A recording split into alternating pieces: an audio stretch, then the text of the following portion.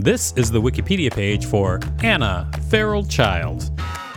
Welcome to WikiListen, the podcast where we read Wikipedia pages and provide commentary. I am Victor Varnado, KSN. And I am Rachel Teichman, LMSW, reminding you to subscribe.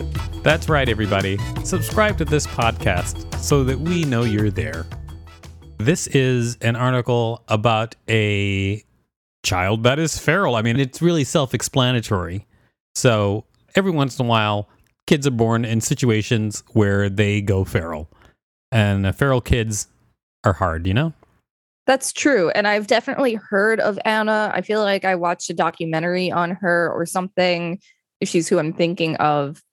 But I feel like the phrase feral child at some point is going to be sought after by the PC police. And like, we won't be allowed to say feral child for much longer. I have no idea why you feel that way. And also, I don't want to get into it. Anna, Feral Child. This article needs additional citations for verification. Please help improve this article by adding citations to reliable sources.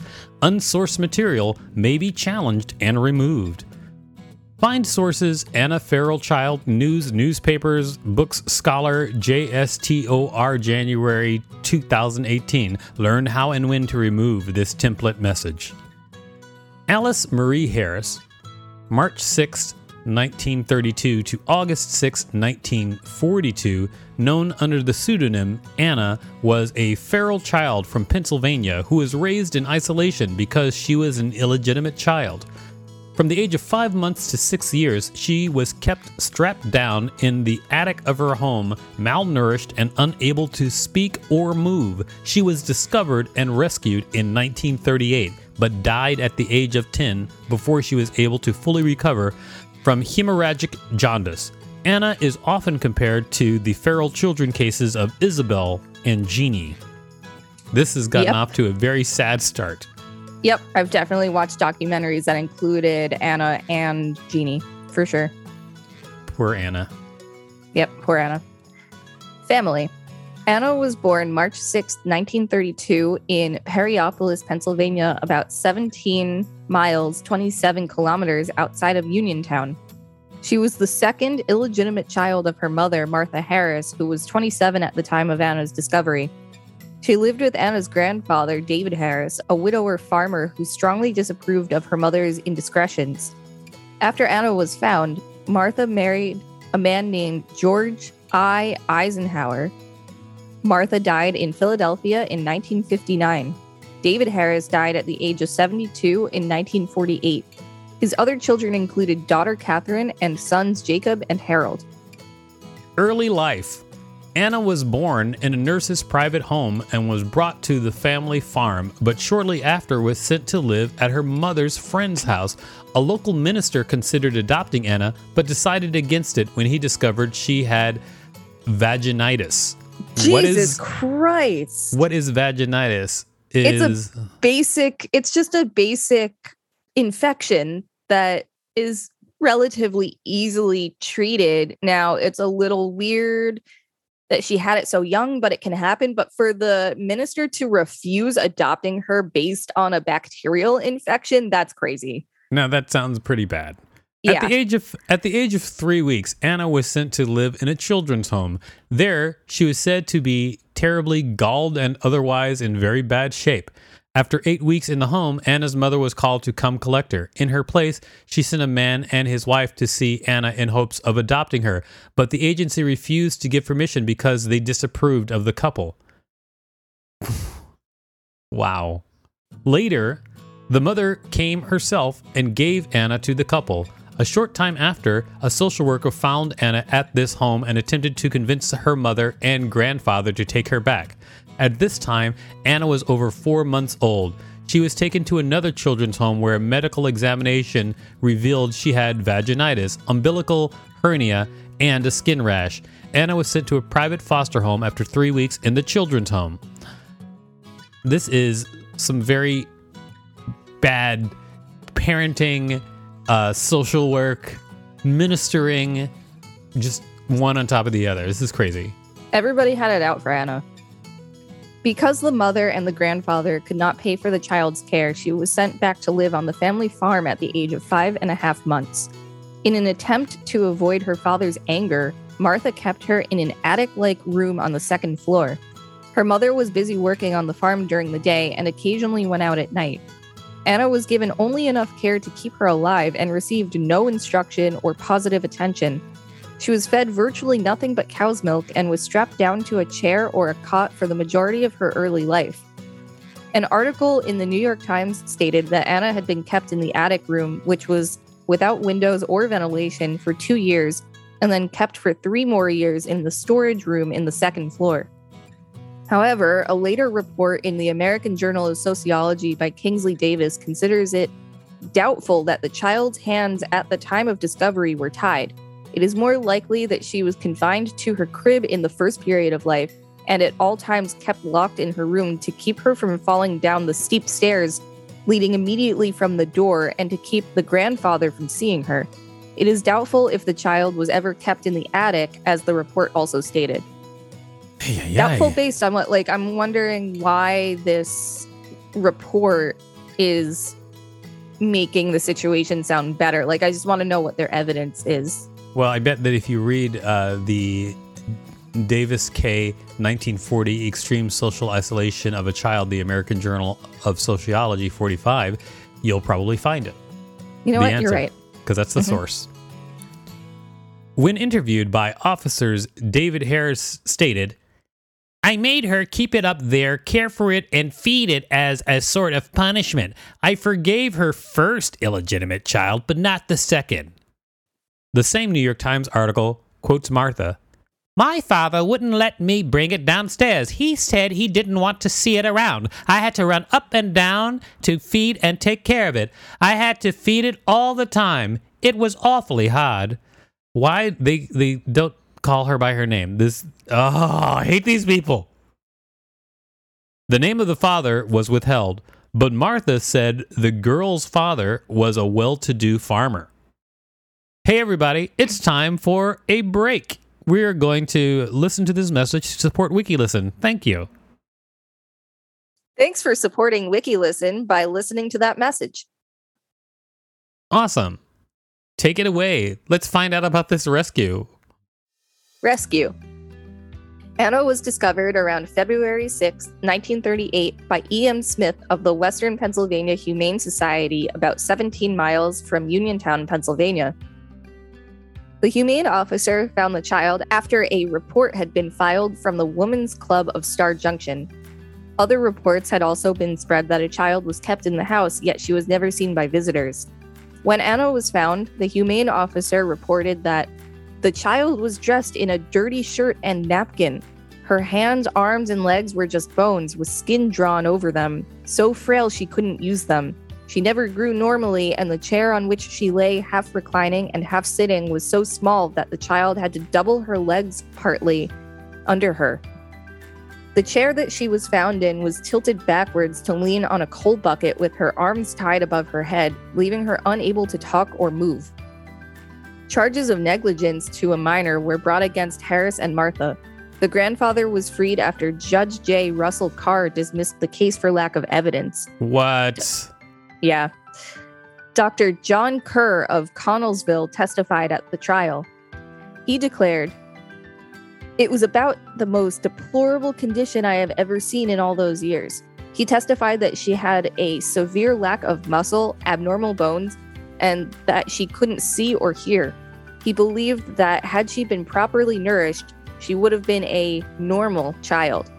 Martha, her mother, claimed that she tried feeding her child meat and other solid foods, but that they made her gag. She denied the statements that the child had been kept imprisoned in an attic. Oh my God. This is just so crazy. I wish I had a time machine and a katana sword. Recovery. When Anna was first rescued, doctors J.F. Kerr and D.F. Newell assessed that she was undernourished, that the bones in her legs were softened and twisted out of normal shape, and that she was suffering from rickets.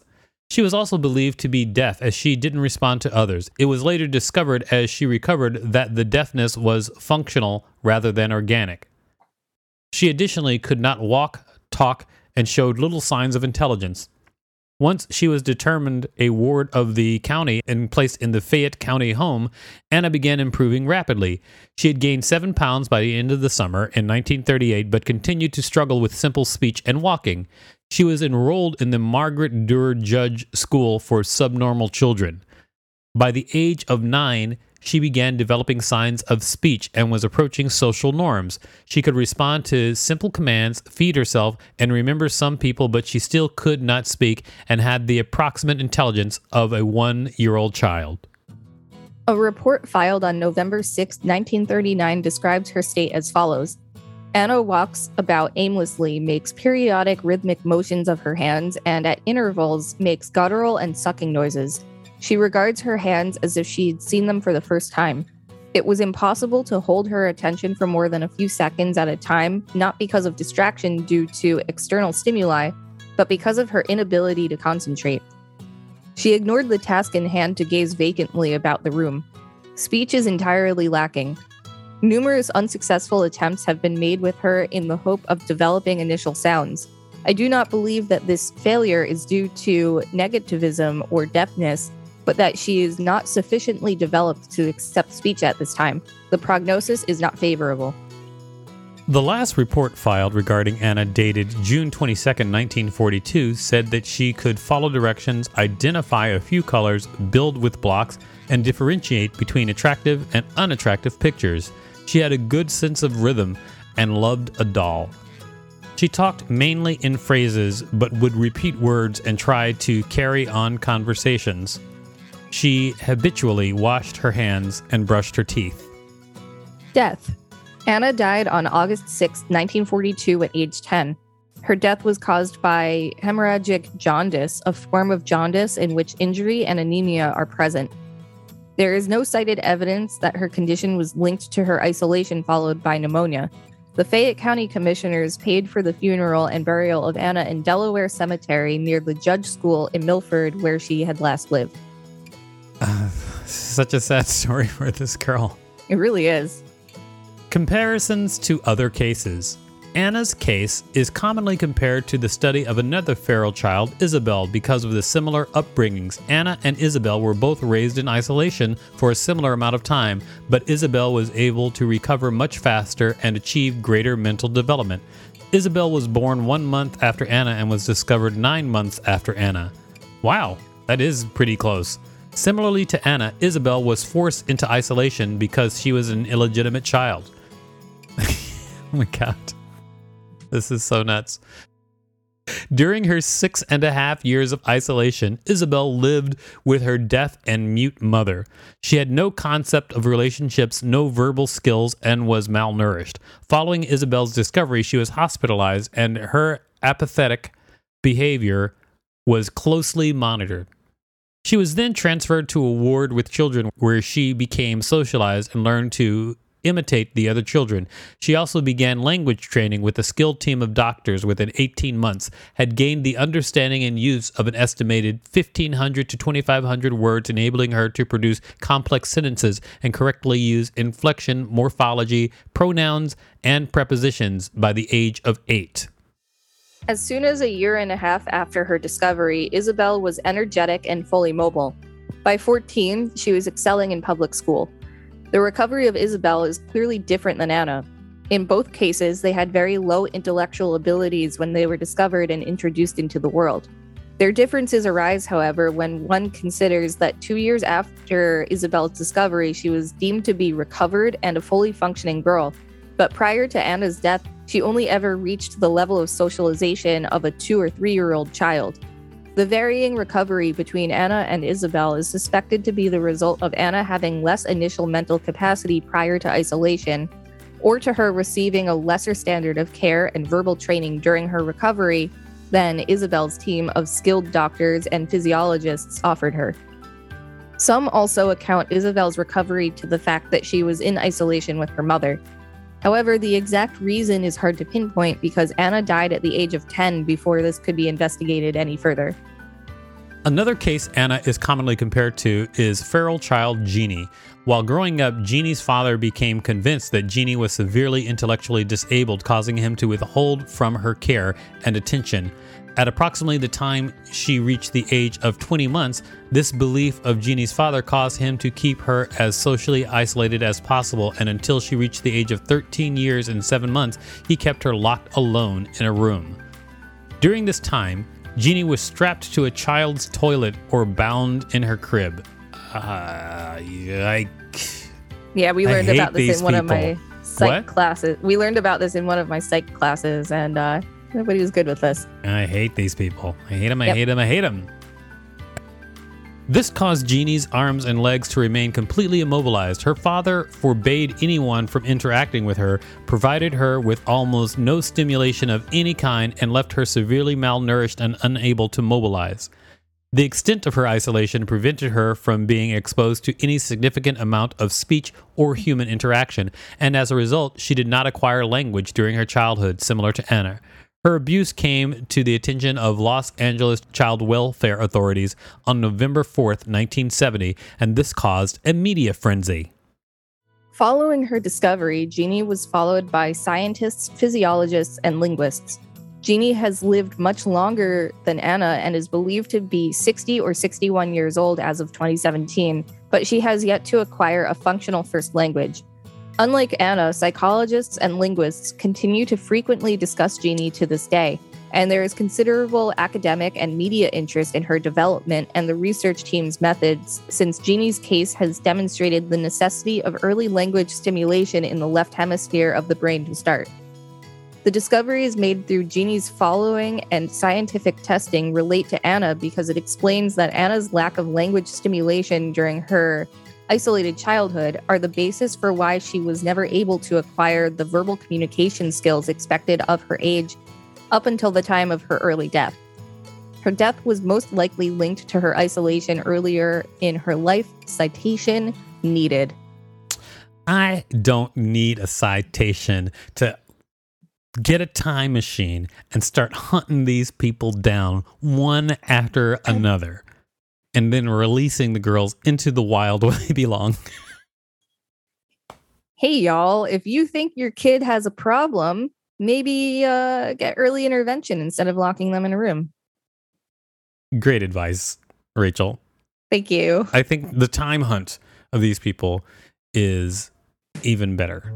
If I can make a time machine work. If you can make it work, perhaps it would be better.